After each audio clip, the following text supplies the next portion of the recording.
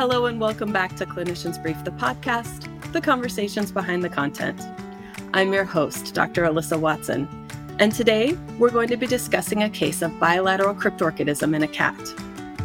Walking us through how to discover and ultimately treat elusive testicular tissue in felines is Dr. Carla Barstow, a boarded theriogenologist at Highland Pet Hospital in Lakeland, Florida. Dr. Barstow's article, Inappropriate Urination in a Neutered Cat, can be found in the September 2021 edition of Clinicians Brief. Thanks so much for joining us today, Dr. Barstow. How are you doing? Doing great. Thanks so much for having me this evening. Before we jump into this case, could you tell the audience a little bit about your background and what made you so interested in reproduction? Absolutely. I have been breeding and showing Samoyeds for over 20 years. It's what I've grown up with. And when I went to vet school, I made myself known to my major professor, Dr. Peggy Rudd at University of Minnesota. And she got me involved in the Society for Theriogenology, helped guide where I was going to go. After graduation, I worked at Highland Pet Hospital for a couple of years before a residency position came open at Auburn University. That position was sponsored by the American Kennel Club and the Theriogenology Foundation. So I was very lucky enough to be able to be one of the AKC-sponsored residencies to further my education and helping breeders breed healthier dogs. So let's talk a little bit about this case. The title of the article is Inappropriate Urination in a Neutered Cat, but this definitely was not your run-of-the-mill feline lower urinary tract disease case, right? Not at all. Definitely not at all. Okay. So the big clue in this and the big reveal is that when this cat was examined, he was found to have penile spines. Is that correct? Absolutely, yes. Okay. So why does this finding make you zero in on hormonal causes of inappropriate urination? Penile spines are testosterone dependent. So that means there has to be some sort of testosterone in the system of the animal. This could be either an endogenous source or an exogenous source of testosterone. And testosterone sometimes causes other physical changes besides spines, right? Yes. I always think of those kitties, those tom kitties with the big, chunky chipmunk cheeks. I just love that. Absolutely, yes. He did have some cheeks on them. However, since he was adopted as an adult, his exact age was unknown at the time of adoption. So they weren't completely unexpected to see because he was most likely neutered later in life. So you were saying that undescended testicles aren't the only cause of testosterone in a seemingly neutered cat. What other differentials should we be considering? The most common one, and it's actually even becoming more commonplace, are topical hormonal creams that are used by the owners. The owners are usually instructed to apply these creams to their inner forearm, and then the pet sleeps in bed with them, snuggles with them on the couch while they're watching TV, and this product is then absorbed into the pet system. The other thing, obviously, to look at is the adrenal glands because they can also produce some of our sex hormones. So I have, over the years, asked owners about exposure, to hormonal creams and everything. And I'll have to say, everyone's always said no. So I'm a little embarrassed, but I don't know what to do if they ever said yes. So if there is, in fact, exposure to exogenous testosterone, how do you address that? Can the cat have any contact with the owner? What needs to happen there? So we do, of course, want to try to minimize the exposure as much as possible. And it is a hard question to ask of a client. And so we usually try to leave it as broad as possible. Is there anybody in the household that is on any topical hormonal creams? Just to leave it as broad, as open as possible. If they say yes, then we can ask them, where are they applying the cream? Because most pharmacists do instruct them to put it on that inner arm. So we can then put it someplace that's maybe covered by the clothing to protect the animal a little bit. Potentially switching the times of the day that they apply the cream versus in the morning or at night. So that way kind of work out some things there. And potentially, at least in the cat's case, not allowing them to sleep in the bed with them at night. That all makes sense. The other differential you mentioned is sex hormone producing adrenal tumors. So are those very prevalent in cats? They're actually pretty rare. There's only a handful of cases reported in the literature. And then what's the preferred treatment if that was the case? Adrenalectomy would be the best course of action for those. So When I first read through this case, it was a cat that the owners had thought was neutered and ended up, being cryptorchid. I kind of had this flashback to this case I had really early on in my career. This was a dog, my case, not a cat, and it was a female, not a male, but I'm going somewhere with this, I promise. The owners had been told that the dog had been spayed, and they had adopted it later in life from the shelter and had been told that it was already spayed. And they had her for a few years, and she had never come into heat. But then she started showing classic signs of pyometra, and that's why she came into me. She was PUPD, she was febrile, she was sick. I took an x-ray. I could see there was a uterus there, but the owners were still really skeptical that she could have a uterine infection because they had really thought that she was spayed. But they did finally let me do an explore, and I was really relieved when I opened her up and there was a uterus there, like I thought there was. So there's a lot more diagnostics now that you can use that I didn't have back then. So can we talk a little bit about the diagnostics that you were able to utilize for Bandit? I think they would have saved me a lot of anxiety back then. So the main one that I like to use is the anti-Mullerian hormone assay test. And basically, if you remember back to embryology, this is actually what aids in gender differentiation while they're in utero. However, in our sexually mature animals, AMH is actually produced in the granulosa cells of the ovaries or in the Sertoli cells in the testicles of the male. And then AMH levels, they drop after they've been altered. So this makes it actually a great test to check for the presence or the absence of gonadal tissue. However, in your case, turnaround time on these tests is not very quick, so probably wouldn't have helped with your pyometra case. But it is a great, if you do have, like a cycling bitch, or you're concerned that, there might be some reserves left. And even in the human side of this, they're using AMH to test ovarian reserve in some of our premenopausal women. So it's actually a very great hormone it's got some good uses going forward. Why is that test preferred over something like just a baseline testosterone or a gonadotropin stimulation test? So the easy answer is that AMH is a single quick blood draw, especially if you've got an angry animal or a cat, in this case, just a one and done. Our baseline testosterone levels, they may be low, even in the presence of testicular tissue due to seasonality, like in the wintertime with cats. Or because testosterone, it's secreted in pulsatile bursts. And so if we're drawing our blood at our trough level, it's going to naturally be low anyways. The gonadotropin stimulation tests that use the GnRH or an HCG, human chorionic gonadotropin, those are more accurate, obviously, than our baseline testosterone tests. However, they require additional blood draws and access to a medication that most general practitioners don't routinely stock in the clinic. That all makes sense, and it's good tips. You mentioned in the article that the AMH assay has 100% specificity and sensitivity in detecting neutered status in cats. Is that true for dogs as well? I would say absolutely, but I don't know the exact sensitivity and specificity numbers, but it's going to be very high. Okay. And then Bandit's testicular tissue was actually found via ultrasound after he was anesthetized. Do you find that it is particularly difficult to find retained testicles via ultrasound? Because I do. I was going to say, it's very easy for the radiologist. Obviously, that's what they do day in and day out. Honestly, it just takes a lot of time and patience. Ultrasound every cryptorchid patient that you have, because that's where you're going to get into the routine of this is what it is that I'm looking for. The normal retained testicle, it will be hypoechoic to your surrounding fat and have a hyperechoic structure, the mediastinum testi, that runs along that central axis. So it looks very similar to an intestinal loop. However, when you sit there and you stare at it for long enough, the intestinal loops have those nice layers around the edges that we're not going to see in the testicle.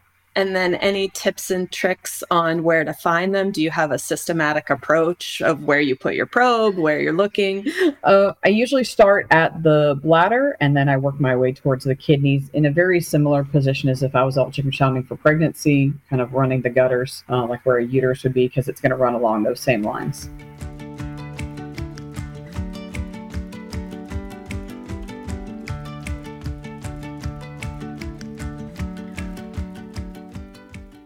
When you've got a challenging case in front of you, You could spend your lunch sorting through cluttered search results and a shelf full of outdated textbooks.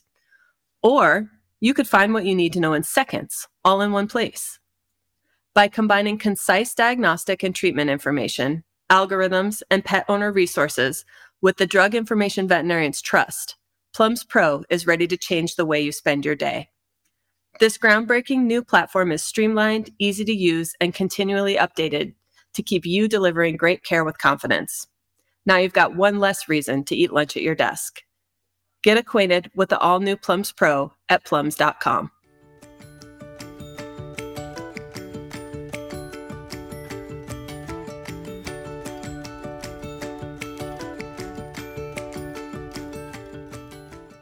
So I was also surprised to learn that there are some medical options to control inappropriate urination due to testosterone. So which medications are those?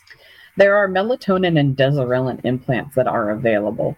The melatonin implants that have been used to help control fertility, they have been shown to decrease sperm production, but they don't really affect testosterone levels. So in Bandit's case, since he was spraying, most likely because of the testosterone, that would not have been a good option for him.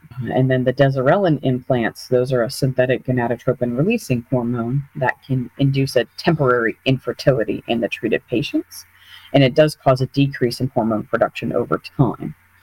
Unfortunately, it is only FDA approved for use in ferrets in the US. However, it is used in Australia for fertility control. So in general, then surgical treatment is kind of the treatment of choice for this. I do recommend surgical removal for all cases if possible, because we do know that retained testicles have a significantly higher chance of becoming cancerous or torsing on them. However, if the patient is a poor anesthetic candidate, then medical treatment with the desirelin implant may be an option to control the marking. However, of course, that cancer risk still remains there. And then with Bandit, he was treated with surgery. Can you describe the technique that was used? Cats are very nice because you can do a nice caudal midline abdominal approach for them, finding the ductus deferens and then tracing it, cranially or caudally until you identify the testicles. In his case, we did have to retroflex the bladder to find the one on the left side because it was trying to sneak through that inguinal canal, but we were able to pull it back into the abdomen for surgery. I see a lot of veterinarians that are really becoming more of a fan of the flank approach for cryptoneuters. Are you a fan of that approach, or do you like the midline? I like the midline, at least for the cats, but even still, if you're really good with your ultrasound and you're confident you only have the one testicle, I think a flank approach could potentially be used. But if you're unsure if you have one or both, then I think a midline approach would be easier. So given the fact that Bandit's medical history was completely unknown prior to adoption, what would have happened if, with the ultrasound and once you got in there for the Explore, you were only able to find? So obviously we're going to remove that testicle, thoroughly check, making sure that, we're not missing anything that's left there. And then we can have them come back in a month to 6 weeks and have a recheck for those penile spines, because those are going to regress once testosterone is out of the system. Okay. And then 4 to 6 weeks. And if the penile spines were still there, would you then recommend doing more hormonal testing, or what would you do there? We can do additional hormonal testing because that'll stay elevated for about 30 days post-surgery. Okay. So if that had dropped to baseline, then we know that we're good, and then we can look for other sources or other causes. But if it was still elevated at that time, then potentially sending him to a radiologist for a radiology ultrasound, because obviously I missed something somewhere. And then when you do remove the tissue, both testicles or one if there's only a unilateral cryptorchid, do you recommend histopathology on those always? Always, absolutely. It's a good CYA to make sure that all the tissue was removed, or that the tissue that you removed was gonadal in origin. And then how do you address that with the clients? Do you kind of just not make that an option, or? It's just rolled into the cost of the surgery. So what was the outcome for this case for Bandit? So he went back to being a normal cat. Part of their concerns with the cat was his attitude and his spraying. He did stop spraying in the house and became much more docile, just, hanging out on the back of their chair.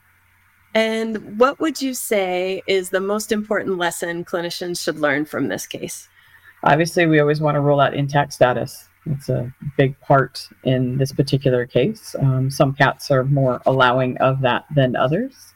Bandit was actually willing for us to be able to, extrude the penis without sedation, but sometimes it's not always the case. It made for an easy answer for these owners. Well, thank you so much for going through all of this with us today. This was, a really wonderful case to read about and to talk to you about. Certainly something that I wouldn't have thought of first off with that presenting complaint. So it's always good to keep your eyes open for something different that can come down the pipeline. Absolutely. You never know what's going to walk through the door. Before I let you go today, a lot of our regular listeners know at the end of our episodes, we like to put our guests on the spot a little bit and play a little game. I'm just kidding. It's very fun. It's just a series of would you rather questions. There's no right or wrong answer. It's just for fun. Do you want to play? Sure. All right. So first question, would you rather practice without radiography or without ultrasonography? Oh, I figured this would be a hard one for you. This is going to be a very hard one for me, absolutely, because my ultrasound allows me to visualize my fetal heartbeats if I've got something that's in fetal distress, confirming a pregnancy earlier than I can with radiography. But if I have a dystocia case, I need my x-rays to tell me, is this going to be something I can medically manage or something I have to surgically manage? Ooh. I guess if I had to give up something, I guess I would give up x-rays. I can do a lot with my ultrasound. Would you rather have one of your team members say, wow, that vein is huge, or gee, it's quiet today? The team is very good about knowing that it's quiet today. However, we do have our lawn maintenance man when he comes in every Wednesday. That's his first thing. That he even said it today at lunchtime. He's like, man, it's quiet in here today. And we all shoot death glares at him. So I think I'd rather be cursed with the vein than having people tell me that it's quiet in the building. Would you rather hunt for an ovarian remnant in a tiny little teacup Yorkie or perform a C-section in an obese Mastiff with 15 puppies? Oh, give me the C-section any day. I live and breathe for those. That's my lifeblood. That's what I do. And we do it while we're on show too. So the owner's standing there right there watching it while we're doing it. Oh, you let owners watch while you perform surgery? C-sections, yes, ma'am. Would you rather be able to know what every one of your patients is thinking or have them to be able to understand you when you're talking to them? Ooh. I don't necessarily know if I really want to know what they're thinking, while we're doing weird things to them. It's like holding them down, giving them injections, drawing blood. I think it would be better if they understood me when I was talking to them so they knew that I'm not really trying to hurt them. I am trying to help them. I agree. That's my answer too. All right. And last question. And I always save the most important one for last. So if you were called out to do a preg check on a centaur, Ooh. Would you put the ultrasound probe on the woman's abdomen or transrectally in the mare? Ooh. I guess if it's early on, like a mare, I would just go in transrectally. I think that would be ooh, man. That's a really good one because you always wonder about these things. No, I would probably go transrectal. Okay. All right. Good answer. You're the expert. I'm going to leave that one to you. Well, thank you again for joining us. This has been just a really informative episode. Absolutely. Thank you guys so much for having me. I greatly appreciate your time tonight. Thanks again to today's guest for joining us. And thank you for listening. If you enjoyed today's episode, you can find us wherever you listen to your favorite podcasts. While you're there, make sure you subscribe, rate, and review us. You can also listen to our podcast on our website at cliniciansbrief.com/podcasts.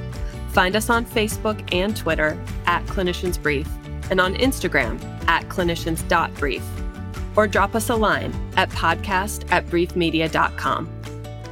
Clinicians Brief the Podcast is a Brief Media production, produced by Alexis Ussery, sound by Randall Stupka, and hosted by me, Dr. Alyssa Watson.